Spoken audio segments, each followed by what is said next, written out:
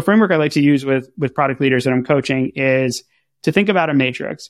Your ideal goal is to lead in a scalable way, which means you feel really confident about the direction of your team, and your team has the autonomy to move in that direction. There's another really effective way of leading, which is selective micromanagement, which if you don't feel confident in the direction that your team is moving, the right answer is not to be hands-off and to let them go in that wrong direction. The right answer is to micromanage, but do it in a very tactical and a very temporary way so that you can help them understand what is the right direction moving forward so that you can then pull back. Welcome to Lenny's podcast. I'm Lenny, and my goal here is to help you get better at the craft of building and growing products. I interview world-class product leaders and growth experts to learn from their hard-won experiences building and scaling today's most successful companies. Today, my guest is Ravi Mehta. Ravi was Chief Product Officer at Tinder, Product Director at Facebook, VP of Product at Tripadvisor, and now he's co-founder and CEO of a company called Outpace that he shares a bit about.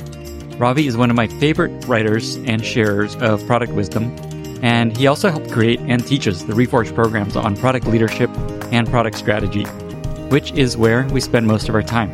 We talk about how to get better at crafting product strategy, how to develop your skills as a product leader, and a bit about the differences between being a PM at a large company versus building your own company.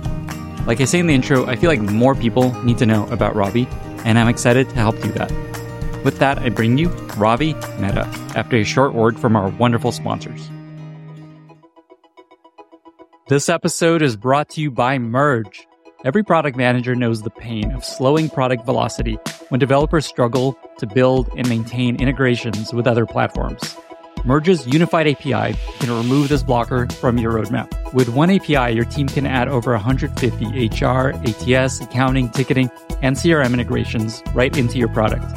You can get your first integration into production in a matter of days and save countless weeks building custom integrations, letting you get back to building your core product. Merge's integrations speed up the product development process for companies like Ramp, Dorada, and many other fast-growing and established companies, allowing them to test their features at scale without having to worry about a never-ending integrations roadmap. Save your engineers countless hours and expedite your sales cycle by making integration offerings your competitive advantage with Merge. Visit merge.dev/Lenny to get started and integrate up to 5 customers for free. Today's episode is brought to you by OneSchema, the embeddable CSV importer for SaaS. Customers always seem to want to give you their data in the messiest possible CSV file. And building a spreadsheet importer becomes a never-ending sink for your engineering and support resources. You keep adding features to your spreadsheet importer, but customers keep running into issues. 6 months later, you're fixing yet another date conversion edge case bug. Most tools aren't built for handling messy data, but OneSchema is. Companies like Scale AI and Pave are using OneSchema to make it fast and easy to launch delightful spreadsheet import experiences. From embeddable CSV import to importing CSVs from an SFTP folder on a recurring basis. Spreadsheet import is such an awful experience in so many products. Customers get frustrated by useless messages like error on line 53 and never end up getting started with your product. OneSchema intelligently corrects messy data so that your customers don't have to spend hours in Excel just to get started with your product. For listeners of this podcast, OneSchema is offering a $1,000 discount. Learn more at oneschema.co/Lenny. Ravi, welcome to the podcast.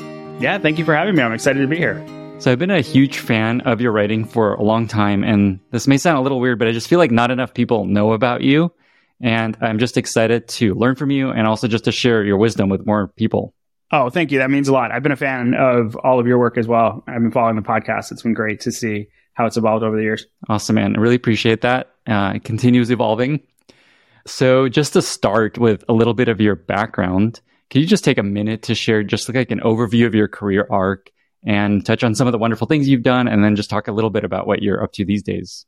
Yeah, I've been in the tech industry for a long time, so I will date myself. I started in like the mid 90s. My dad was at American Express, and he had just done a big buy of computers, one of their first big installations of computers, and he brought home an Apple IIc computer. And back then there wasn't much to do on it other than to learn to code. So I started coding really young. I was 9, 10 years old, and really just fell in love with technology. And that's persisted with me today. I started a game company in high school. I did that full-time and part-time in college. So I dropped out for a little bit during college, went back to finish up my degree. And then my first role out of school was Microsoft. And so I joined Microsoft at a really interesting time when they were making a pretty significant investment in games. And so I joined as one of the first few people on the Xbox Live team, really focused on thinking about how does a company that's building its future on the internet think about where gaming is going. And that was really different than how other companies in the space like Nintendo or Sony were thinking about gaming. Spent about 6 years there, worked on stuff on the platform side, on the content side. It was a really great experience, but I knew I wanted to go earlier stage. So I went straight after Microsoft. I went to business school, dabbled a little bit in management consulting, but decided I was really wanted to build things. And so I went back into an early stage startup right after business school. I started as employee number 1 at a fintech startup. Shortly after that, I joined Brian Balfour, who's the CEO of Reforge, at his first startup. And my most recent few roles have been product leadership roles at Tripadvisor, where I was head of the consumer product team, product leadership role at Facebook, and then I was the chief product officer at Tinder. And for the last couple of years, I've gone back into the startup side of things, and happy to talk about that some more. Yeah, let's talk a little bit about what you're doing now, just to kind of put that out there, and then we'll keep going. That sounds good. So I spent about 10 years or so at bigger companies, working with large product management teams and large engineering teams. I find that work incredibly fulfilling in terms of the ability to impact people at scale. But I was also really missing the idea of kind of building something new and really thinking about where things are going and not having to solve for some of the legacy constraints that large businesses have to solve for. So I decided to leave Tinder. And at that point, started to explore what I wanted to do next. I spent about 18 months working with Reforge as an entrepreneur in residence or an executive in residence with Reforge, helping them build and launch the product leadership program and helping them launch the product strategy program. And during the process of doing that, I had conversations with dozens of people that were at the middle point of their career and found a really interesting common challenge in that there's lots of ways to learn new skills now. There's great podcasts and blogs. There's great cohort-based courses like Reforge. But one of the things I found incredibly helpful in my career that really helped me level up was one-on-one coaching. There was nothing that could really replace the opportunity to have a conversation with someone who had the ability to ask the right questions, had the ability to help you see around corners, do the experiences that they had had. And coaching had just not gotten any more accessible over the years. And so about 18 months ago, I decided to start Outpace, which is a company focused on making elite expert-driven coaching available to everyone. And we're using a combination of really focusing on the product, using a lot of systems and content to structure the coaching process. We're also using AI to make coaches more efficient with the goal of making expertise-driven coaching a lot more accessible for folks. Awesome. So a first area I wanted to spend a little time on is you talked about your career arc. You're CPO at Tinder, product director at Facebook, VP at Tripadvisor, and now you started a company, and you've started companies in the past. A lot of PMs listening to this have a hope that they will start a company someday, and they're probably working at a company like a big tech company somewhere or not. Or they're starting a company right now. They're kind of in the process of starting a company.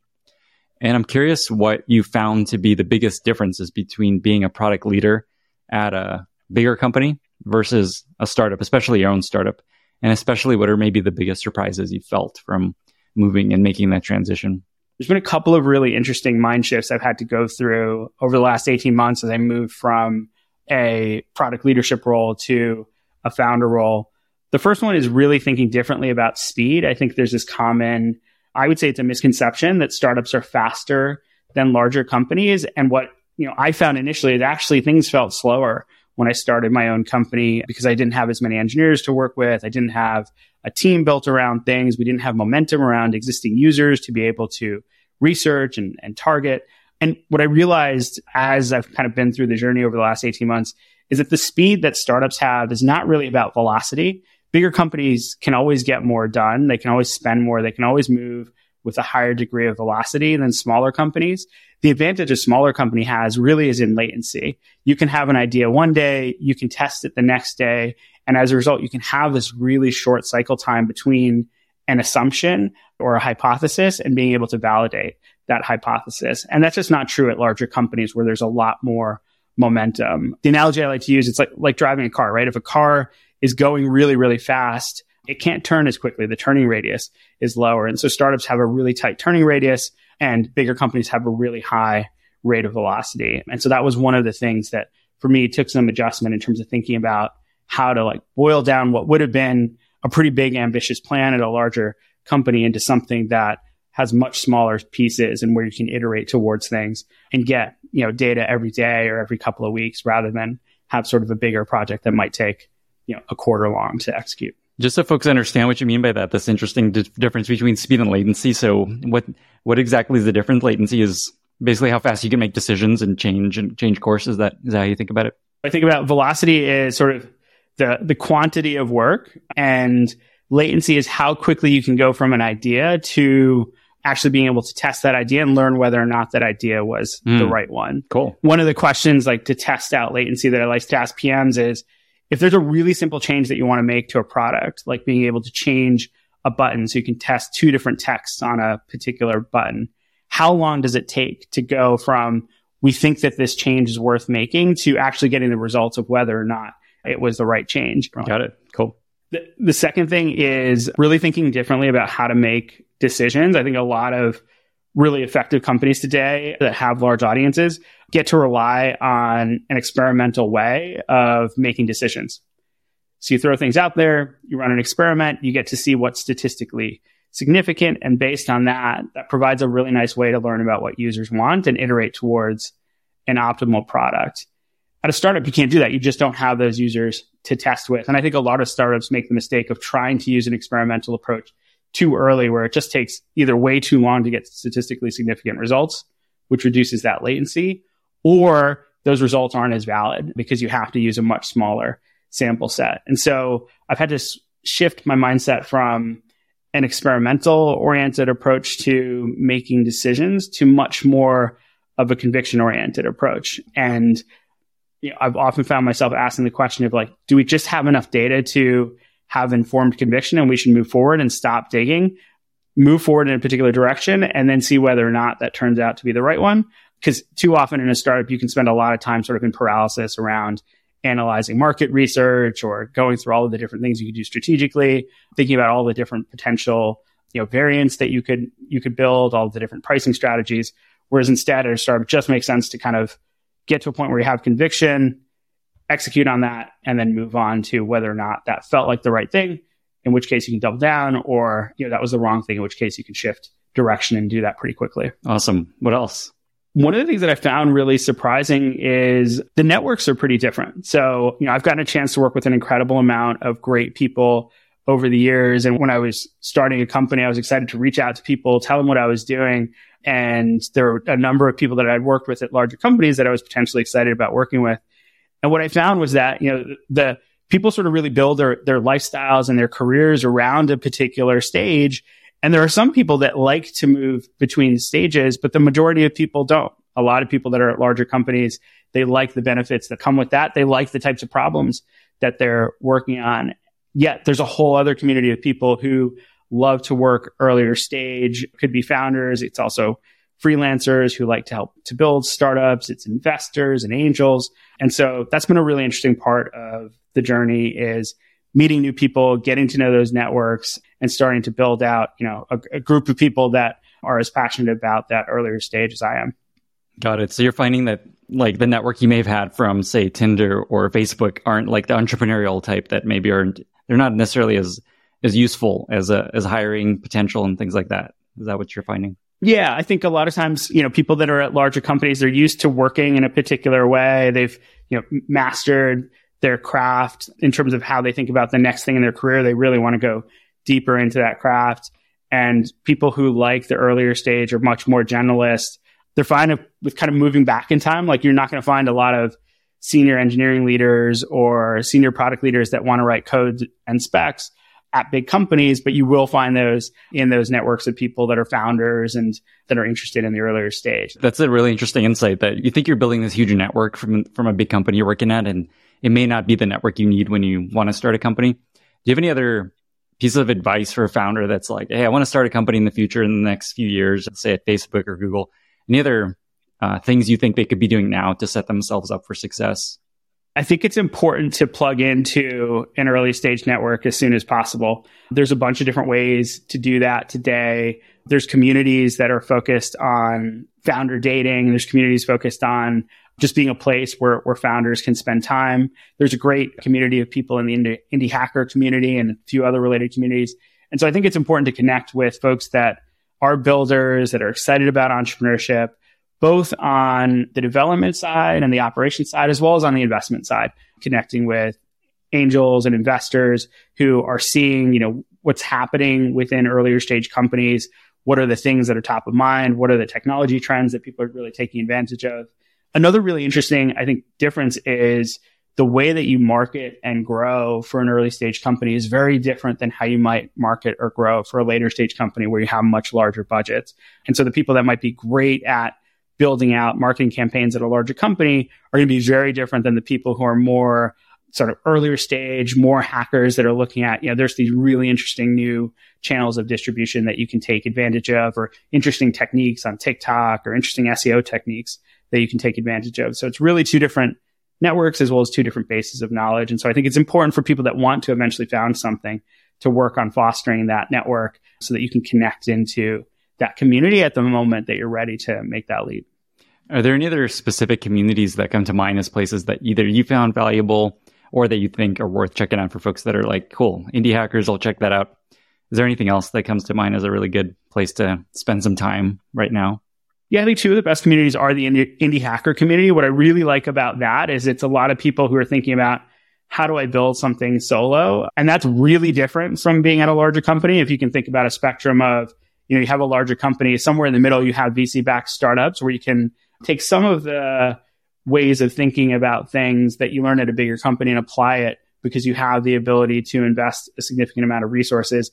And then at the opposite side, there's one person who's got a dream. They want to start something. They're trying to figure out how to do everything themselves.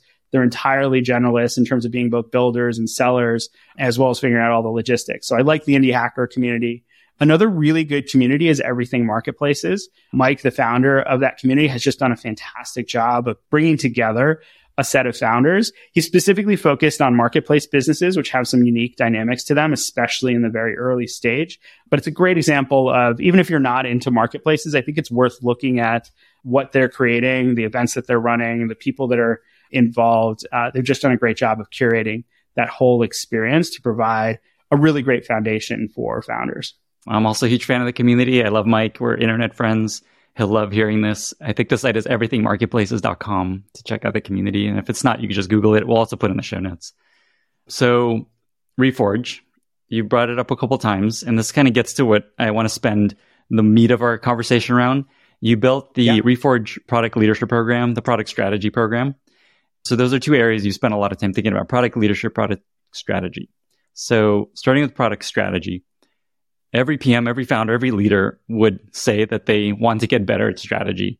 Like, I guarantee if I ask every PM, do you want to get better product strategy? 100% would say absolutely. But it's this very mushy, vague, general idea of strategy. I'm going to get better at strategy. I'm going to be better. I'm going to be more strategic. You have this really cool kind of framework mental model that you call the product strategy stack. And so I want to spend a little time on just talking about what is this concept and how does it help you think about strategy, mission, vision, all these things, and how these things play together. So let's just start with, what is the product strategy stack? The goal of the product strategy stack is to help people take a set of terms that are normally conflated together, like goals, roadmap, strategy, and separate them into really clearly defined parts. And the reason I first started using this concept is I would often have PMs come to me and they wouldn't know whether to decide between doing A or B. So it might be that there's two features, they're roughly the same opportunity size, and they wouldn't know whether or not they should execute the first feature or execute the second feature. And more often than not, when I talked to teams and helped to debug that issue, what it came down to was that there wasn't a deep enough understanding of what the strategy is. So what is the framework that should actually inform that prioritization? And so oftentimes I was seeing difficulty prioritizing as well as tactical issues surface in the day-to-day and be able to be tracked back to pretty fundamental gaps in terms of an individual PM's understanding of strategy. And oftentimes those gaps were not just because the person might not understand the strategy. It may also be because the strategy hasn't been completely defined. And so the product strategy stack is a system that helps people understand what framework they're using in order to make decisions and what's going to drive value for the business. So the top of the stack is the company mission. And the company mission is the change the company wants to bring to the world. It's really a qualitative, aspirational statement of what is the company's purpose. And in some cases, it might not be a company. It might be a particular team within a company, or it might be a particular subsidiary, depending on the environment you're in. But it's basically the overarching mission that helps to guide the process of moving forward. The second thing is strategy. So whereas a mission is aspirational, strategy is rigorously logical. The strategy is the logical plan that your company is going to use to bring that mission into being. And so it's got to be very specific. It's got to be very rigorous. And it's basically the approach or the plan that the company will use to make progress on achieving its mission. And so the mission and the strategy at the company level really define what is the company trying to accomplish. And so the next level of the strategy stack is the product strategy. And the product strategy is the connective tissue between what is the company trying to accomplish and what are the day-to-day things that the product team is doing. And so underneath the product strategy informs a roadmap, and the roadmap ultimately informs the goals. And so those 5 pieces, the company mission, the company strategy, the product roadmap, and the product goals, all work together as a system where if a PM is looking to define strategy, they can work top to bottom. And if they're looking to debug strategy, they can actually work bottom to top. And so if you're having trouble meeting your goals, it might be because the roadmap isn't set up so that it can help move those goals forward. If the roadmap isn't right, it might be because the product strategy hasn't been really clearly articulated. If the product strategy isn't right, it might be because the team doesn't understand deeply enough what the company's strategy is, how the product fits into it, and ultimately the company's mission that it's trying to make progress on. Super cool. I have a bunch of questions. One is, interestingly, vision doesn't come up in the stack. Does it roll into one of these, or do you just no vision necessary? I think about vision as part of mission. Cool. I always get confused about what the difference is between vision and mission. And so, when I was originally working on this, there was a version of this that had the mission and the vision together. There were versions that kept it separate. Often what I've heard of as the distinction is the vision is sort of the vision that the company sees for the future. And then the mission is the mission that the company has in light of that vision. And I think you can really bring those two together, and you can both describe that world and the role that the company plays in a single statement. And that's usually enough to make progress and help to start to define the strategy. Cool. But I know you've written about this as well, and you've put a spotlight on vision. So I'd be curious as to how you see the mission and the vision playing together. Yeah, I think the most important thing is people just get stuck on these and try to define them and make them perfect. And I think the most important thing is just don't overthink it. Just put something that sounds right and people are excited about and align around. That's the most important thing. The way I think about it is the vision is mission is just what are you trying to achieve in the world? And then the vision is what does the world look like once you've achieved it? What is the vision of the future? And the mission is what are you trying to do in this future? So that's the way I think about it. What are you trying to do? What does it look like? But I think keeping it as one thing is great. Whatever works, there's no one way to do it. I also know that you're a big believer in the vision. When you think about a vision and define a vision, making it very visual versus just a doc. Can you talk about that? This framework originally started when I was at Tripadvisor, and we had to develop a plan for what we wanted the strategy to be for trip planning. This was going to be a really big new feature for the company and for the product. Trip planning is one of these intractable problems. There have been a number of startups that started as trip planning startups, and nobody had really nailed it. Google at the time had a trip planning app that had some interesting elements to it, but it wasn't really clear that they were nailing it. And so we knew that there was both a really valuable problem to solve here, but also a really difficult problem. And we wanted to take an end-to-end approach to solving for this, where rather than just kind of working bottoms up and getting to things experimentally, where we might not actually ladder up to a clear product strategy, we instead wanted to work top down, define what do we want to achieve, how we're going to achieve it, and what are the incremental steps we're going to use to get there. And one of the things that we said with stake that we put in the ground was the strategy doc wouldn't be complete without wireframes. This was the first time that we were doing that in the context of strategy. And the thing that we were really trying to solve for is the fact that oftentimes when you talk about strategy in words alone, everyone takes away a different interpretation of that strategy.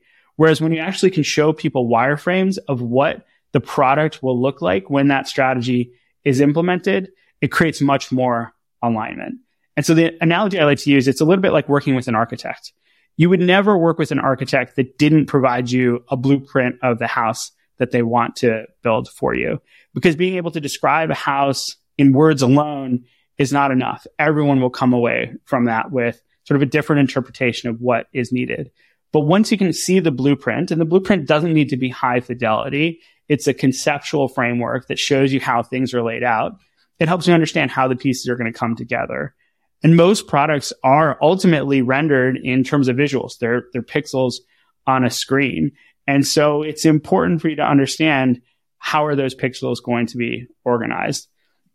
I think an interesting litmus test question for this is, in a lot of mobile apps can only have 4 or 5 things on their nav bar. What are the 4 or 5 things? If you just describe your strategy in words, people might come up with one nav bar that's completely different than another nav bar. And as a result, you then find at the moment that you're implementing your mobile app that there's completely different perceptions of what's valuable to the company and how the functionality should be organized. And so the process of setting your strategy and then defining it really crisply in wireframes helps to get really specific and concrete about what it is that you're building, what's going to fulfill the strategy, and what are some of the trade-offs that you need to make in order to bring that into fruition, because there's always going to be a limited number of pixels on the screen. Imagine PMs listening to this might feel, okay, yes, I would love wireframes in all of my vision documents, full fidelity designs of everything I want to do. Here's what I'm doing. I imagine they often don't have a designer available. They don't have this together for some review that's coming up. What do you suggest to these folks? Is it like, as a PM, just sketch it out briefly? Is something better than nothing? What do you suggest for when there's like just not anyone to help them do this well? I think it's great if you're able to work with a designer, but I also think it's really important for PMs to understand design, to understand UX and UI. You can always just sketch things on paper if you don't have design skills. I've also, time and time again throughout my career, I've gone back to Balsamiq, which is a really good wireframing tool. It's been around for a while. It's incredibly fast to work with. And often in an afternoon, you can create a set of very high level conceptual wireframes that you can put in front of people that will give them a much clearer understanding of what it is you're trying to build than if you were just to share them with them a spec that is words alone. So I would suggest, learn how to sketch, learn Balsamiq. Having that ability to think at a conceptual level about how UI and UX works is, I think, a critical part of being a product manager. And if it's a skill that you don't have today, there's great resources to be able to work on that skill. And I think it'll make you feel a lot more empowered as a product manager as well, if you don't need to feel like you've got to depend on a designer to help you visually think through your product each and every time. No excuses, PMs. Exactly. Okay, so coming back to the product strategy stack, can you share an example of a company you worked at and how that stack kind of all played out, like an example? And just to come back to its mission strategy, product strategy, roadmap goals. And while you're talking, I'm going to try something new. I'm going to pull up a window that shows your visual of this thing, and it'll show up, I think, in my screen. Look at that. And so if you're on YouTube, or you can actually watch these videos on Spotify now, in case yet people that are listening have noticed, a new feature they just unlocked for my podcast where these videos are on Spotify. So cool opportunity to check it out on Spotify or YouTube. But let me come back to you with the question. Basically, is there an example you could share, maybe from Tinder or Facebook or something like that, of the product strategy stack in action? So the article itself has an example, which I won't go through now, of Slack versus Discord. I think that's a really interesting example because the products are so similar, and yet the company strategies and the missions are so different. They're serving incredibly different audiences, despite the fact that many of the items on those teams' roadmaps are likely the same. Threading, reactions, channels, video chat, things of that sort. I think a really interesting example from my past life is comparing Tinder versus Hinge. Love that. Both of them are dating apps, but they have missions that are really different. So Hinge's mission is almost created in response to Tinder. Hinge's mission is designed to be deleted. This is something that is prevalent throughout all of the marketing, which is come to our app. We know that if our app works for you, you're going to find someone, you're going to kick off a long-term relationship, and you're going to delete our app. And we consider that a success. Versus Tinder's mission is really to make single life more fun. Tinder's mission is to be an app that's on people's phone whenever they're single, and often, throughout their 20s and into their early 30s. And so those missions are really different. One is a temporary use case.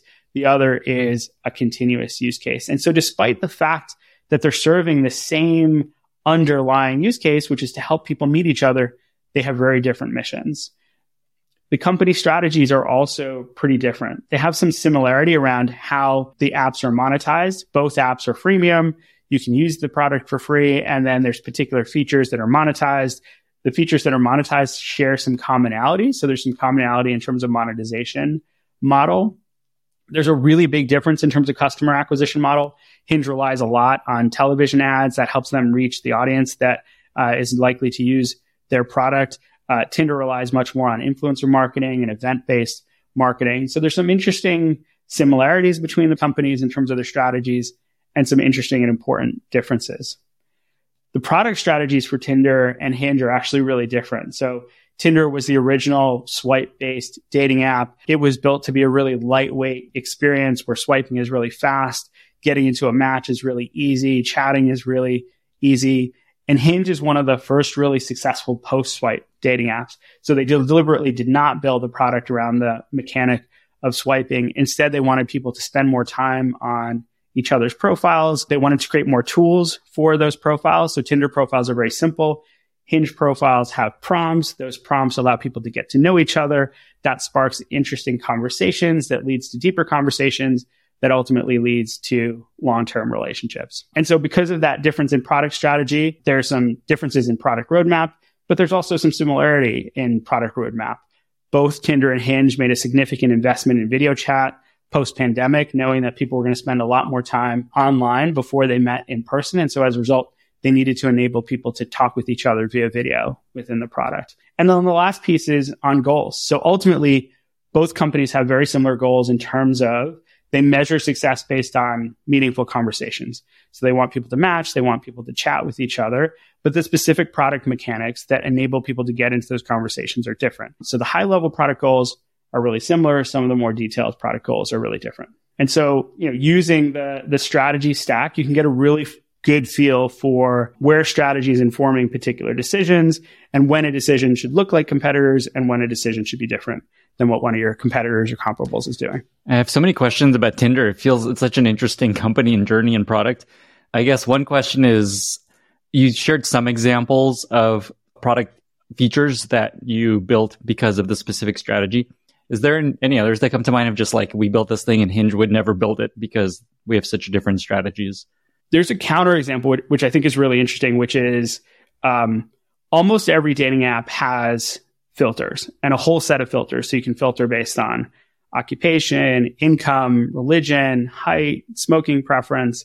And Tinder, it's now got some ability to filter, but for the large part has resisted the urge to put those filters into place. And the reason was, from a product philosophy standpoint, they wanted people to get to know each other and chat rather than to feel like Tinder's a search engine for people, where you plug in a bunch of criteria, you can go into that specific filtered list and then meet only the people that you want to meet.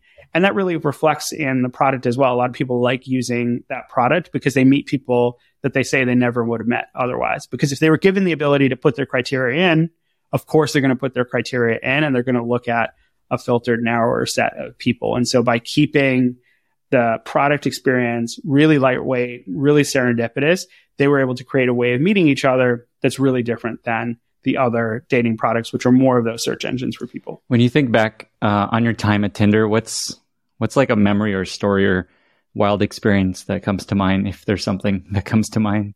So Tinder was always interesting in terms of product discovery. We did a lot of focus groups when I was there. We had people talk about their preferences around dating, both one-on-one and in groups, and those always led to really interesting conversations.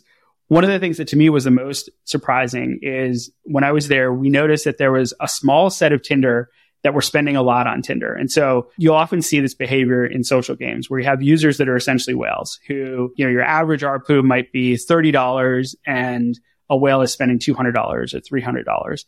And so we noticed that a really significant percentage of a la carte revenue, which is microtransactions, was coming from a very small single digit percentage of users. And when we looked at how much people were spending, our hypothesis was these must be high net worth people that are looking to flaunt their wealth and they don't really care about the money. What are they spending on, by the way, just to make that clear? Because it's been a long time since I've tried with Tinder. What are you buying in Tinder? What are the microtransactions? Yeah, so Tinder's monetization model has two pieces to it. It's got a subscription. There's a couple of different tiers to the subscription. There's a base subscription called Tinder Plus, and then there's the default subscription or the main subscription called Tinder Gold.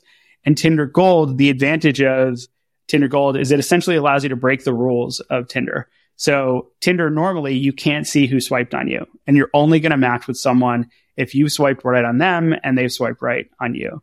Tinder Gold allows you to see all of the people who have swiped right on you, so you can go through those people and determine, do you want to match with them? So really important sort of fundamental capability that people are willing to pay for. On top of that, there's a set of a la carte products where you can essentially buy them in bulk. You can use one of them, you can buy multiple of them. The two primary ones are super likes. So super like allows you to send a super like to an individual person. If you send that super like, they're 3 times more likely to match with you. So it's a really good way to, in a very targeted way, say that you want to meet and match with someone. The other product is Boost. And so Boost works the same way that Facebook Boost works or any other Boost product works, where your profile is going to show up a certain amount of times within the feed. If you pay to boost it, it will show up more often. And so what we noticed was that there was a set of people that were spending hundreds of dollars a month on Boost and super likes. Let's just identify some of these users, put together a usability study, and start to talk to some of them and understand why they're using Tinder in that way and why they're willing to spend so much money. And so what we found was actually, it was very, very different than what we had assumed. It was essentially people saying, I really want to meet someone. They have a use case. So sometimes these were folks that were in the military, so they were moving around a lot, or they were sales folks. They were often in different cities, or they were someone that was new to a particular city. And it wasn't that they were higher net worth. They weren't earning any more than the average Tinder user. They just had a much more intense use case. They wanted to meet someone. And what they were framing the cost of Tinder on was not the cost of other subscriptions. They were framing it on the cost of dating. And they were saying, if I go on a few dates a month, that's probably a couple $100. Anyway, it could be even more than that, depending on whether you're in New York City or other places. And so they thought about that spend of a couple $100 a month on Tinder as a small investment to make sure that they could date the people that they wanted. And so it was a really interesting example of, we identified something quantitatively that was really interesting that we knew was potentially a lever to grow the business. Our assumptions about why that use case was that use case were wrong. And when we ended up talking to users, we had some really surprising and fun conversations as a result. And we were also able to recalibrate and understand what those people were solving for. They're really solving for the utility of meeting people more effectively and not having to spend as much of their time to do it. And they were framing the price in very different ways than the average user. I always love these examples where you see something in the data, you think it's something, and then ends up being something else after you talk to customers. Can you share what you built or changed in the product because of that? Or is that a private? Yeah, so there were 2 things that came out of those conversations. One is Tinder Platinum. So that's a third tier of the product that is a little bit more expensive and then comes with some additional features, as well as a bundle of these consumables that you can use within the product, additional super likes and boosts. And the other feature that came out of that is, it's almost like a super swipe. It's the ability to, instead of just send a super like, you can send a super like with a note. And so it costs a lot more than a super like does, but it essentially allows you to break another rule of Tinder, which is you can't chat with anyone before you match. This allows you to send that first chat message to a person before you've matched, basically to show that you're really interested in matching with that person. Further increases the likelihood that you'll match with them. And we were able to price it at a point which was much higher than we thought the pricing was going to be, because we knew that people were thinking very differently about what the utility of that would be. That is awesome. What a success story of a product team, product experience, going through discovery, research, data, designs, launch, revenue. Nice work. And it was great. And the PM who was working on it, for about a week, she was running into my office a couple times, every time she had a call with one of these folks to share what she learned. And so those are like the high level takeaways, but it was really interesting to get to know this demographic better and then just talk to users. I think oftentimes people don't spend enough time just picking up the phone and having a conversation one-on-one with the user of a product and getting into understanding their psychology, what value they're getting, and how to really optimize for that. Today's episode is brought to you by Miro, an online visual whiteboard that's designed specifically for teams like yours and mine. I have a quick request. Head on over to my board at miro.com/Lenny and let me know which guests you'd love for me to have on in 2023. And while you're on the Miro board, feel free to play around with the tool. It's a great shared space to work closely with your colleagues to capture ideas, get feedback, and iterate quickly and easily on anything you're working on. For example, in Miro, you can build out your product strategy by brainstorming with sticky notes, comments, live reactions, voting tool, even an estimation app to scope out your team sprints. Your whole distributed team can come together around a wireframe and draw ideas with a pen tool, or even put mocks right into the Miro board. And with one of Miro's ready-made templates, you can go from discovery and research to product roadmap to customer journey flows to final mocks. You get the picture. Head on over to miro.com/Lenny to leave your suggestions. That's miro.com/Lenny.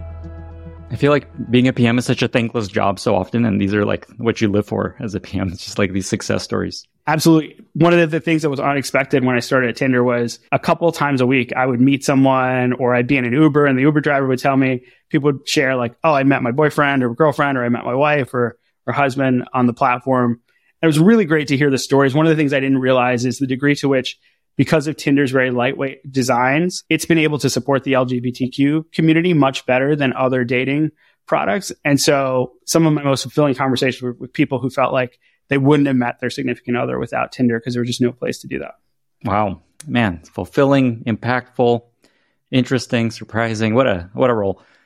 I actually met my wife online on a defunct dating site app called howabouTwe.com. Do you remember that one at all? No. I haven't even heard of that one. It was too good. It just matches people. It's like it reached Hinge's vision too well, where nobody needed to stay on. We don't need to spend a lot of time on it, but basically the concept was how about we, and it's like a date concept. So instead of browsing profiles, you browse date ideas, and then you say, hey, I want to do this date with you, and let's go out and try it out. And it worked out for us. That's really cool. There's so much opportunity. I think there's a lot of really good dating ideas that haven't been explored yet. Interesting. All right. Good investment tip. Coming back to the product stack, getting back on track. One interesting thing about your product stack that's a little bit contrarian is you put goals after roadmap. And I'm curious why that is, why you think goals should come after having a roadmap. Yeah, it's definitely a contrarian point of view. I've had a few people yell at me about this. Typically what happens is goals are almost the start of a strategic process rather than the end of it. A company will say, we need to increase our revenue by X, we need to increase our retention by Y. What's our strategy to be able to do that? And what I found over the years is that goals first approach puts the entire energy of the product team on moving the goals without any sort of structure of what success looks like and why. The analogy I like to use, it's a little bit like taking a road trip and starting out by saying, hey, we need to drive 250 miles. It's like, no, if you're going to take a road trip, you first decide where you want to drive to. If you're in LA, you might take a road trip to Vegas. And so our destination is Vegas, and we'll know whether or not we reach there if we've driven 250 miles, because that 250 mile goal is in the context of a destination. And so I think about all of the pieces of the strategy stack as being really clear about what is the end destination that you're solving for. And then you should work on goals to the extent that they help you reach that destination. And if you find that achieving your goal is actually pulling away from the destination, then there's a really important conversation to be had about, do we leave that gain on the table because it's not aligned with our destination, or do we need to change our destination? And I think what happens too often when people start with goals and then create the roadmap is that the goal takes precedence and there's no context, there's no principles that are ultimately driving that. And so those decisions about the direction of the product come and go without even really being noticed because there's nothing to calibrate against. So I 100% agree that strategy should come ahead of goals. What's interesting is So if your approach is strategy, then figure out what you're building and then figure out your goals, how do you prioritize the roadmap? Because from my perspective, come up with your strategy. How are we going to get to where we're going to get? Goals to me are how we measure progress towards that. And then the roadmap comes out of what's going to help us achieve this goal and how do we prioritize based on what's going to most impact this goal that we have. So how do you approach prioritizing and picking what's going to be in the roadmap if you don't have your goals? Is it more like here's the main KPI, or you have like a rough sense of KPIs and metrics you're going to watch and use that to prioritize, or how do you think about that? Yeah, I think as part of the strategy, you'll typically have some quantifiable elements of that strategy. So, for example, for Tripadvisor, our strategy was with trip planning, we wanted people to come directly to Tripadvisor and spend more time on Tripadvisor. And so what was happening was that most of a person's usage of Tripadvisor was interleaved with visits to Google. And so people would search for something, Boston hotels, come to Tripadvisor. They might say, no, I want to look at New York. They Google New York hotels, then they come and look at Tripadvisor. And Tripadvisor is in a really good position to actually not have a person go back to Google because we knew about their preferences, we knew about their states, we knew who else they might be traveling with. And so more of that planning activity could happen directly within the product.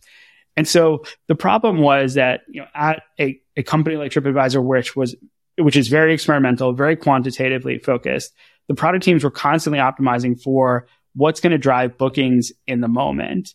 And so the thing that drives bookings from a visit to Google naturally moves a person down a transaction path and gets them to the booking and doesn't have them stop along the way to set up their trip and start to add things to their trip and create their wish list. That actually gets in the way of the transaction itself.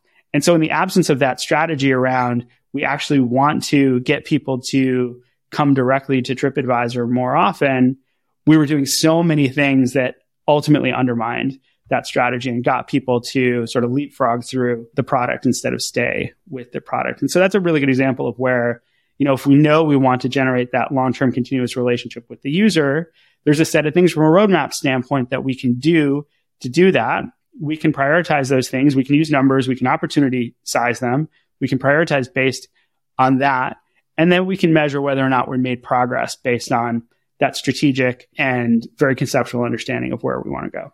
So the biggest takeaway I think we both fully agree on is your strategy should come ahead of having goals and coming up with your goals and aligning on goals. No question. Speaking of goals, you also have some really interesting insights on just how to come up with goals and best practices for aligning and setting goals. We'll have to dig into that a little bit and then I have another topic I want to talk about. Yeah, that sounds good. So I've done a little bit of writing about goals, which came out of, I've been at multiple companies that have put OKRs into practice and had a really hard time with that. And I've talked to a lot of product teams who have had a hard time. So the question I started asking is why are companies having a hard time with OKRs? What's happening that is preventing teams from being able to set goals that they really understand how to achieve and achieving those goals? And one of the things that I found, which I think was sort of a first principle that's happening at a lot of companies, is this idea of always focusing on outcomes over outputs. And it comes from a good place, which is ultimately, and I think this is the case, ultimately a PM needs to measure their success based on whether or not they generated valuable outcomes for the business. But that doesn't necessarily mean that in this quarter, we need to commit to a specific outcome or that we should commit to a specific outcome that we may or may not know how to move. And so I think ultimately the goal is to drive outcomes, but oftentimes there's things that come before that need to be addressed ahead of time so that you can really understand what the plan for meeting those outcomes is going to look like. And so I refer to that as the frontier of understanding. There's a point at which what the team knows and what the team doesn't know, there's a junction point there, which is this frontier. And it could be actually, we don't know what moves retention. If you ask me to remove retention, I can brainstorm 10 experiments, but I don't actually know why people are continuing to use our product. And so then it doesn't make sense to commit to a retention goal because you're going to, sort of throw spaghetti against the wall, have a bunch of experiments, some will stick, and maybe you'll be able to move the metric, but you won't have understood exactly why, or you might move the metric in a way that is not tied to the strategy that you have as a business. So the first type of risk is really understanding risk. And if you don't understand how to move a particular metric, then the right goal is to set a goal to increase your understanding, not to move that metric. Once you have an understanding of how to move the metric, your team may or may not be able to execute very well. It might not be able to execute those sorts of experiments. It may not have the resources that it needs to execute. And so then you might want to set an execution goal. So we want to hit 20 experiments this quarter. And if you can hit those 20 experiments, you'll know that you're executing really, really well. And even if those experiments don't work, that moves that frontier a little bit forward. And then finally, the ultimate frontier is strategic risk. Like we understand how to move retention, or we think we understand how to move retention. We're going to do a set of things to do that. And then, either we'll learn that our understanding is correct, in which case we can pull that lever more, or we'll learn that it's not correct, in which case we need to go back to understanding and goal ourselves based on that. That is really interesting. So the term is frontier of understanding, right? And yeah, exactly. There's 4 buckets that you just described of types of goals. Can you repeat them again?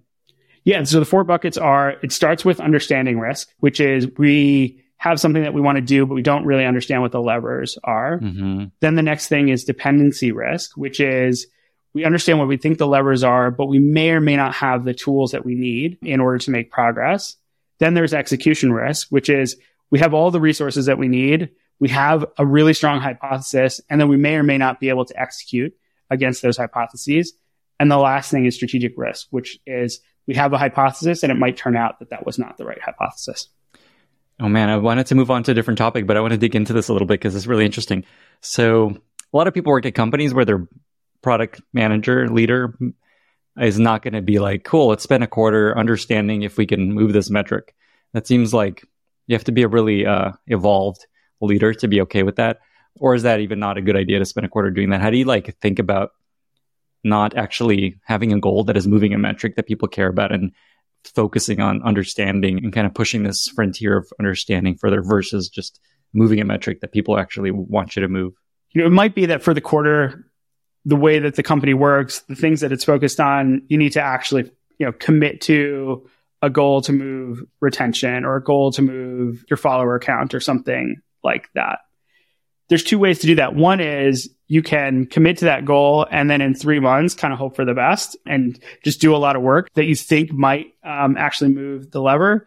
The other thing is to say, actually that journey towards hitting that particular goal, we can break into initially, let's spend a couple of weeks understanding. We'll talk to customers, we'll do some analysis, we'll form some really good hypotheses. And then based on those hypotheses, we'll start to figure out what do we need to execute on in order to start to validate those hypotheses. And then we can execute on those things and validate those hypotheses. And depending on where in the quarter things start to go off the rails, you'll have a feeling for where that frontier is. And when you miss the goal, you can then go back to the team or the leadership and say, we missed our goal, but I think I know why. Here's the things that we did within the quarter, and here's where things started to go off the rails. Here's what I'd suggest that we commit to for the next quarter so that we can be much more sure that we're going to hit our goal. And leadership is always going to be outcome driven, but they also want to have a lot of confidence that we're going to be able to hit those outcomes.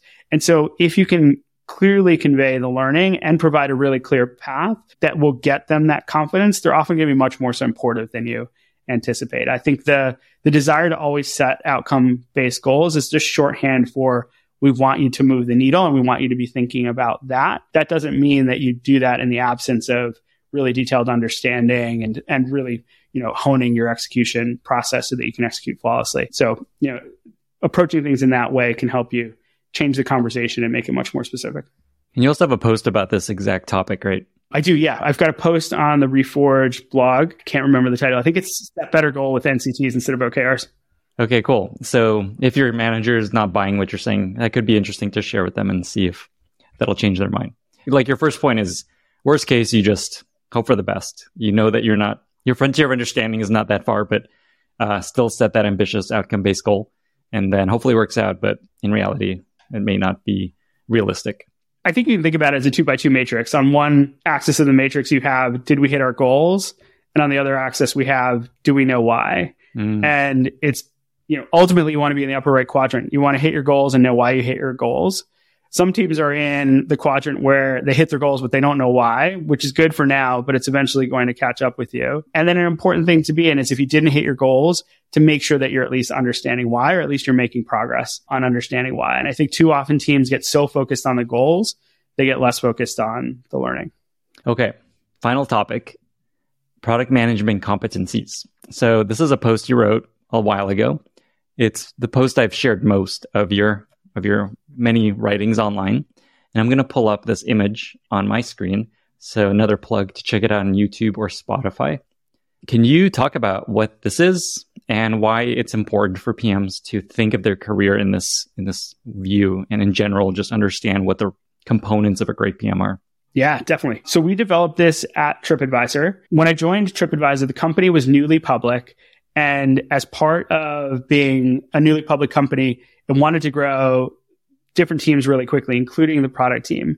And what we were finding is that hiring a product out of industry, and at the time we were based in Boston. So hiring a really good experienced PM in Boston was taking between 3 and 6 months. And that just was too long to reach the sort of growth goals that we wanted to hit from a team perspective and a headcount perspective. And so the head of product there came up with this program called the Product Rotational Program, where we would hire people directly out of business school and out of undergrad into their first product role, regardless of whether or not they had prior product experience. And they would go through 2 years of rotations, so 4 6-month rotations, where they would be able to focus on teams that are, 0 to 1 teams or growth teams or infrastructure teams. So the goal was in about 2 years to get a person to be able to experience various different parts of product management and have them come out with the skills to be a senior and effective product manager. And so as part of that, we really needed to define very clearly what is product management and how do we help people identify the skills that they need to be an effective product manager and give them a plan so that they can grow those skills. And so that's how this framework initially came to be. The framework consists of 12 competencies in 4 different areas. These competencies, I think, are the same for APMs as they are for CPOs. And I can talk a little bit about how they change as a person gets more senior. But these 12 areas are equally important regardless of where you are within your product management journey. The specifics might change, but the overlying structure remains the same. The first thing that's really important is product execution. So PMs need to be able to work with their teams to build product. And that breaks down into 3 sub-competencies. The first is functional specification. So that's the ability to work with your team to define, what is the PRD or the functional specification that defines what you want to build. The second thing is product delivery, which is the ability to work with engineering and design and the other teams to take that specification and turn it into working product. And the third piece, which I've changed from quality assurance, is now product quality, is making sure that what you build is high quality, not just from a technical perspective, but also from a design perspective, a usability perspective, and a business perspective. And so ultimately, that's the foundation of being a successful product manager, is being able to execute. And that's as true for an APM as it is for a VP or a CPO. An APM is going to think about product execution in terms of their day-to-day individual contribution, but a CPO is going to think about product execution in terms of the systems that they create to enable teams to define really good specifications, to deliver products really effectively, to execute flawlessly, and to deliver products that have a very high bar of quality. The second area is customer insight. So in addition to being able to build products, you need to understand customers so that you can figure out what to build. The 3 subcomponents here are fluency with data, which is the ability to use all of the data at your fingertips to make decisions about what customers need. The second one is voice of the customer, which is the ability to have the conversations with the customer so that the product manager can be the advocate for the customer throughout the entire company, as well as the advocate within the product. The third is user experience design. And so this goes back to our earlier conversation about wireframes. I think a fundamental part of being a really good product manager is the ability to think about the user experience in a very detailed way to make sure that you're not just defining functionality, but you're really clearly understanding how that functionality turns into user experience. And this is very explicitly user experience design and not user interface design, because the experience of your product may vary. If you're building APIs, then your experience is actually the API spec. If you're building ML models, then your experience might be the training models or the other systems that you're using to identify the effectiveness of those training models. So this can be a skill that you can think about really broadly across a lot of different product roles. The third piece is product strategy, and that breaks down into 3 things. The first one is being able to own business outcomes. So it's really important to move away from thinking about product as shipping features to driving business outcomes. And so this competency is about understanding how does your product or the features that you're working on plug into the business and drive value for the business. The next competency is product vision and road mapping. So that's the ability to take the individual pieces of work that you're doing for a product and put those together into a coherent vision and roadmap that allows you to build towards the product strategy and the company strategy over time. The third one is strategic impact. Just like product road mapping is a sequence of features, I think about strategic impact as a sequence of business outcomes. So initially, PMs need to be really focused on owning business outcomes and delivering business outcomes. But ultimately, what's really important is, does that sequence of business outcomes move the strategy forward and help you deliver impact on that strategy? And then the fourth and final piece is all about leadership. So it's influencing people. The first subcompetency is stakeholder inclusion. So that's being able to work with all of the different people throughout your organization to rally them around the work that you're doing. The second one is team leadership. This is one that doesn't actually come into play until you have direct reports. But once you have direct reports, being able to help those direct reports become really great product managers is a critical skill. And the last one, which is always really important for PMs, is being able to manage up so that you can win the support of the leadership within your organization. Amazing. What a crazy ass job this product management job is. It's crazy, isn't it? Look at this thing. You just got to do that and then you're good. Oh, man. This is an incredible framework. I've never found a simpler, more beautiful, very clear, easy to consume and share version of what the PM role is. So if people are looking for some inspiration for figuring out how to define the PM role at their company, set up their career ladders, I always point them to this. And we'll definitely link to this in the show notes. And thank you for doing such a great job walking through it. There's a lot there. Yeah, definitely. And then on my website, I've got a downloadable kit that's got tools to evaluate yourself. It goes into each of the competencies in more detail. It talks about some of the different archetypes. So you'll find like certain styles of PMs have certain clusters of competencies. If you're a growth PM, you might have a certain focus that might include a lot of focus on data and outcome ownership. If you're more of a product discovery or product innovation PM, you may have a different set of skills. So being able to sort of map yourself out will help you understand, where you want to grow and what types of roles are a really good fit for you. Plug the site while you're at it. Where do they find this exactly? They can find it at ravi-mehta.com. So MEHTA. Sweet. You have this kind of concept of exponential feedback that kind of relates to this and just like partly touches on why this is so important for PMs to think about. Can you talk a bit about that? Yeah, definitely. So this is something we talked about in the product leadership program. One of the most challenging things, I think, for both a PM as well as a product leader is to figure out how to grow yourself and grow your team. And a key way to do that is through feedback. It's really important to provide people with good feedback to help them understand how to grow. But the problem is, and this is true, in a casual one-on-one as much as it's true in an annual performance review, is oftentimes the feedback that people provide is very surface level. It may focus on particular symptoms, but not root causes. And so one of the ways that this framework can help is I'll often encourage people when they're first starting to use the framework just to go through each competency and rate themselves needs focus, on track, or outperforming on each of the competencies to quickly get a read on where you feel like you're landing. You can ask your manager to do that same thing. You can do that in 5 or 10 minutes. And then the areas where your manager and you see eye to eye and the areas where you guys see differently is stimulus for a really deep conversation. And so I think that is like the entry point to providing exponential feedback. And I think about exponential feedback as feedback that has compounding returns. So if you give someone feedback on a particular symptom or you give them feedback on something that's tactical and they fix that in the moment, the feedback, the conclusion of that feedback, it just happens and then it's gone. But if instead you help a person understand the underlying behaviors that led to that particular situation, then they can focus on growing themselves. They can also focus on helping to diagnose their own performance more effectively. And that leads to compounding returns where they just keep getting better and better over time. And so the ability to kind of apply the competencies as a lens helps you move out of the abstract kind of surface level feedback into very specific categorizations of things that a person might need to work on, which I think gets to the root cause of areas a person can grow in, and that ultimately leads to more effective feedback that has those compounding returns. On that thread, just maybe a last question here.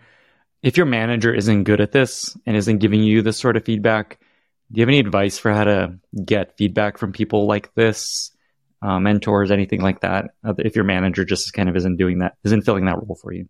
One of the things you can do if you are in a product role is, ask them to do this exercise and evaluate you. Your manager will almost certainly have some impression of your performance that they haven't necessarily, if they're not doing it proactively, they probably have it intuitively, and helping them get it down on paper and getting it more specific can be a really good way to start that conversation. So that's one thing that you can do. A second thing is, I think oftentimes people refrain from giving feedback when they feel like that feedback is going to be intrusive. So just inviting your manager to say, look, I'm really looking to level up. Please give me feedback. Whenever you see something, you can give it to me in real time. Don't worry about wordsmithing it. I just want to make sure that I'm getting better. That agreement with your manager and giving them permission to give you that feedback will make sure that the stream of feedback has a much higher volume. And starting with the quantity of feedback is a way to get eventually to quality of feedback as well. As you're talking, I'm thinking of the advice Jules Walter shared on this podcast a couple episodes ago of when you get feedback, no matter how it makes you feel, whether you're melting inside or not, just be very enthusiastically. Thank you so much for that. That was really helpful. It's so key, because then you've rewarded the person for giving you feedback, even if it hurts inside, and then they'll want to do it in the future. Yeah. Anything else that you want to touch on or share before we get to our very exciting lightning round? One of the challenges I hear PMs that are moving into leadership roles is they often worry about micromanaging their teams. And so I kind of see two failure modes for people that are taking on their first leadership role. The first one is that they do actually micromanage. And so they don't let the person on their team have the autonomy that they need to figure out a path forward. And there's two problems in that. One, that really, makes that person feel like you don't trust them. The second thing is that rate limits the size of the team that you can manage, because you can only do that for a finite set of people before you yourself are tapped out on bandwidth. And it's usually a couple of folks. So that's one failure mode, where people sort of treat their first direct reports as an extension of themselves.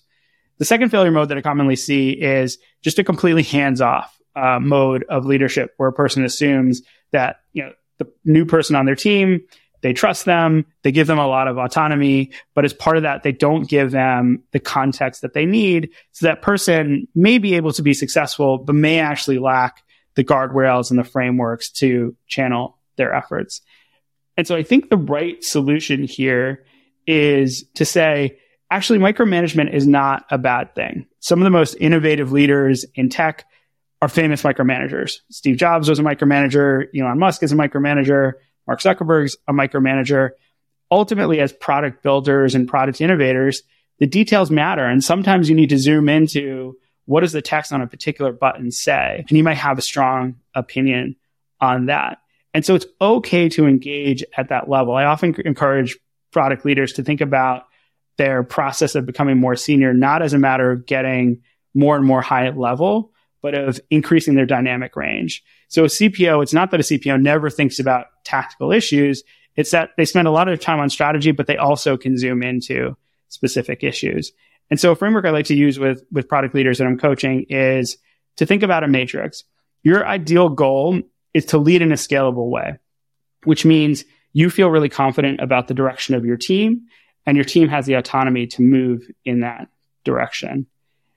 There's another really effective way of leading, which is selective micromanagement, which if you don't feel confident in the direction that your team is moving, the right answer is not to be hands off and to let them go in that wrong direction. The right answer is to micromanage, but do it in a very tactical and a very temporary way, so that you can help them understand what is the right direction moving forward, so that you can then pull back. And the two failure modes are, if you're hands off and you let that team go off the rails, that hands off mode of leadership might feel really good in the short term. It might help you avoid micromanaging in the short term, but ultimately it's going to mean that team doesn't get to where they need to go. And then what we commonly think of as micromanagement, I think more of as micro mismanagement, which is you don't feel like you've got a sense of control or a sense of confidence about what the team's doing. The team doesn't feel like they have a sense of autonomy. There's not a clear end in sight. And ultimately, both the leader and the team are frustrated. So I think the two really effective functional ways of leading are scalable leadership, where the team has autonomy, you have confidence, or selective micromanagement, where for a brief period of time. You might take away some of the team's autonomy to set them on the right track, but with the goal of getting back into that scalable leadership mode. I really like this topic. I feel like this could be a whole other thread. Maybe one quick question along these lines. Would you call it selective micromanagement? Yeah. Is there like a heuristic you have in mind of just like, what does that mean in practice? Like 1 out of every 10 decisions, maybe you push them in a direction that you need them to go. How do you figure out what's selective enough? Or is there, in your experience? I think it often comes down to being overly detailed at the moment that you see a problem. So helping the team get back on track by any means necessary, including, potentially you're getting really detailed about the decisions that the team is making. But as you do that, think about the frameworks that you're using to help the team make decisions and help the team understand that framework. And so over time, the goal is to replace you actively kind of going in and guiding the team's decisions with them having a framework that they really understand so that they can make the decisions that are aligned with where you think the right direction is to go. And the ultimate success is that you give enough of a framework and the team has enough autonomy that they get to answers that are even better than you could come up with. And so that gives the team an incredible feeling of power, and that gives you as a leader, an incredible feeling of confidence in the team's ability. Got it. Yeah. What this makes me think about it, like as a product leader, most of the time you need to push your team to do the thing that you believe is right. And maybe once in a while, let them make a mistake and have them learn from it. But it's not the other way. It's not like, cool, let them make all the mistakes and once in a while correct. It's the opposite. Like your ass is on the line if they waste time and resources and fail. So yeah, your job is to make sure they're heading in the right direction. There's another framework that we talk about in product leadership, which goes into this topic, which is, as someone who's working with a manager, there's kind of 2 things that you're constantly solving for. One is the degree to which you're aligned with your manager. And the second is the degree to which your manager has confidence in you. And so if there's a high degree of alignment and a high degree of confidence, you have full support. But there might be cases where there's actually not a high degree of alignment. You want to go in a different direction than your manager wants to go in. But if you have their confidence, you'll get their permission, you'll get their support to go in that direction. And so keeping an idea of like where you are on that radar is really helpful for understanding the currency that you have to be able to push things in the direction that you think is the right one. And if you don't have your leader's confidence and you're not aligned with them, that's not a recipe for success. Like one of those things needs to change. Either you need to do things that they are aligned with, or you need to do things to win their confidence in your ability to kind of pick a different path forward. I like that. One final tangential, totally out of nowhere question. I had in my notes that you've been doing some stuff with AI in your coaching work. And so I wanted to ask you, how do you think AI will work with PMs and just coaches and us as, professionals in the workplace? What have you found so far in your experience there? So when we started Outpace, we knew that AI was going to continue to advance and that eventually we would want to think about AI as a way to amplify coaches and to help make them more efficient and more effective. We thought that that was going to be a multi-year journey and that we would get to it at some point in the future. But this year has been incredibly exciting with the advances that we've seen from OpenAI and Stable Diffusion and Midjourney and all of these different models. And so we've actually accelerated a lot of our roadmap around that. We have an interesting opportunity to use AI in the product where one of the things that makes Outpace different from other coaching platforms is we provide both content as well as the coach. And so each week a person will go through a 20 or 30 minute session. That session includes a brief audio lesson and then includes interactive exercises that go into how would you use the things that you just learned in that lesson. And so one of the things that we have is we've got text content from all of the participants in Outpace where they're providing very specific answers to very specific questions. We're using that content to prompt, in this case, OpenAI, to give suggestions to the coach. And so the coach can go in and say, help me with a suggestion of what I should say as feedback to this particular response. And then the coach can go in and tailor that based on what they know about that person. And one of the most amazing things is we've been able to simulate different styles of leadership by using different types of prompts. So we can have suggestions that are really action-oriented, that provide lists of next steps. We can have suggestions that are more sympathetic, that focus on the person's feelings. We've got suggestions that are more inquisitive, which ask follow-up questions. We've got suggestions which are informative, which provide frameworks and advice. So it's really pretty remarkable how far the technology has come.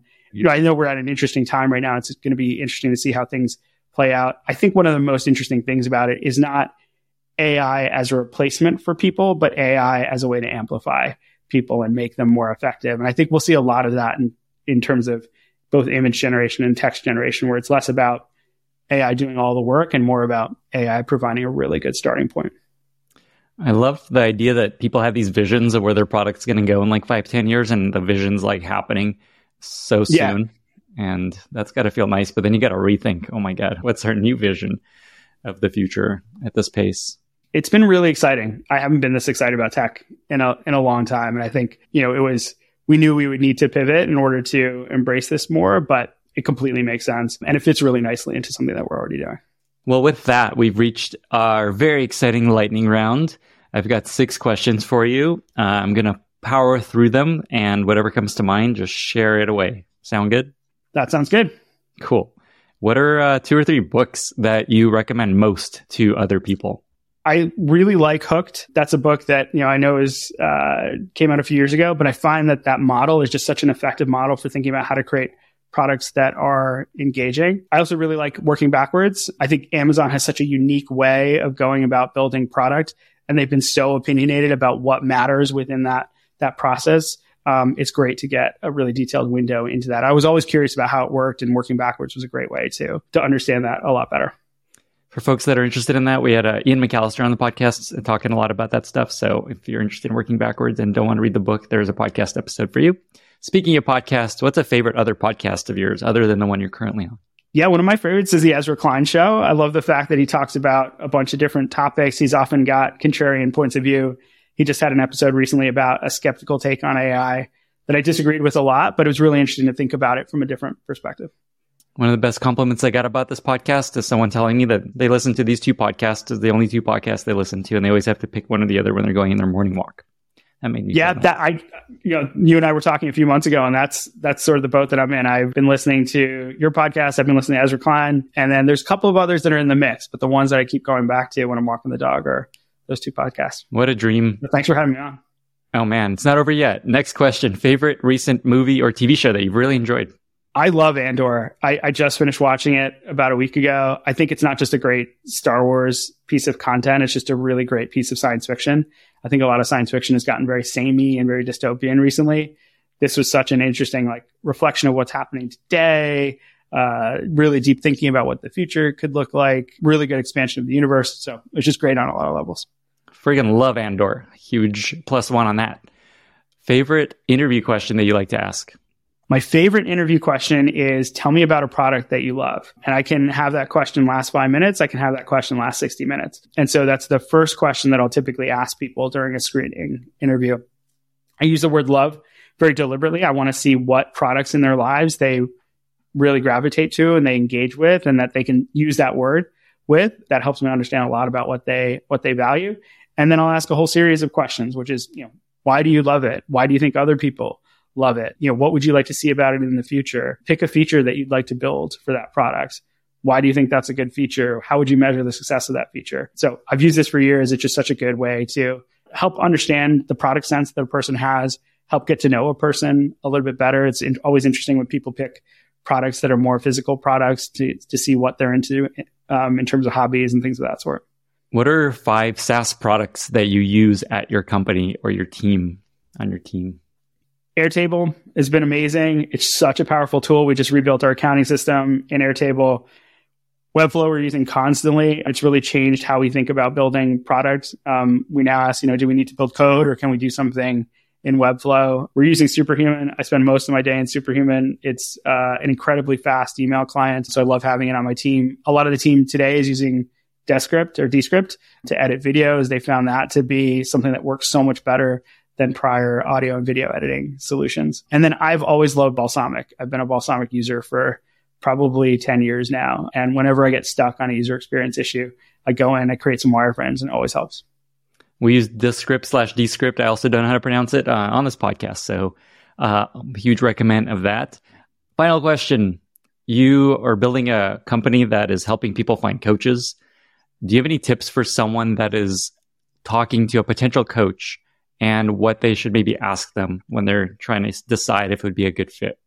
Yeah, I think one of the questions that's really helpful is tell me about the client that you're most proud of helping. What was the challenge if they were facing? How did you help them meet that challenge? The person doesn't need to go into anything confidential, of course, but I think what's really nice about that question is it gets you a really deep insight into what they value. You get to see where their pride comes from. It gives you insight into how they engage with the people that they're helping. And then you can understand, does that sort of map with what you're looking for in terms of a coach? Ravi, this was everything I hoped it would be. I learned a lot. I had a lot of fun. 2 final questions. Where can folks find you online if they want to learn more? And how can listeners be useful to you? My startup is Outpace. You can find it at outpace.co. We publish a lot of free resources. We just published a resource that you helped us with, Lenny, called Unlock Your Product Manager Potential. We also have a Q&A service where you can ask questions of coaches. Our goal with Outpace is to get more and more people to experience coaching, whether that's in an active coaching relationship or just a really quick conversation with a coach. So come to outpace.co. That'll be really helpful for us and hopefully really helpful for you as well. And then if you want to follow me, I'm on LinkedIn. You can also read my writing at ravi-mehta.com. Amazing. Ravi, again, thank you for being here. And we'll share all these in the show notes and all these links you mentioned. Thanks again. Yeah, thanks so much for having me. This has been great. Thank you so much for listening. If you found this valuable, you can subscribe to the show on Apple Podcasts, Spotify, or your favorite podcast app. Also, please consider giving us a rating or leaving a review, as that really helps other listeners find the podcast. You can find all past episodes or learn more about the show at lennyspodcast.com. See you in the next episode.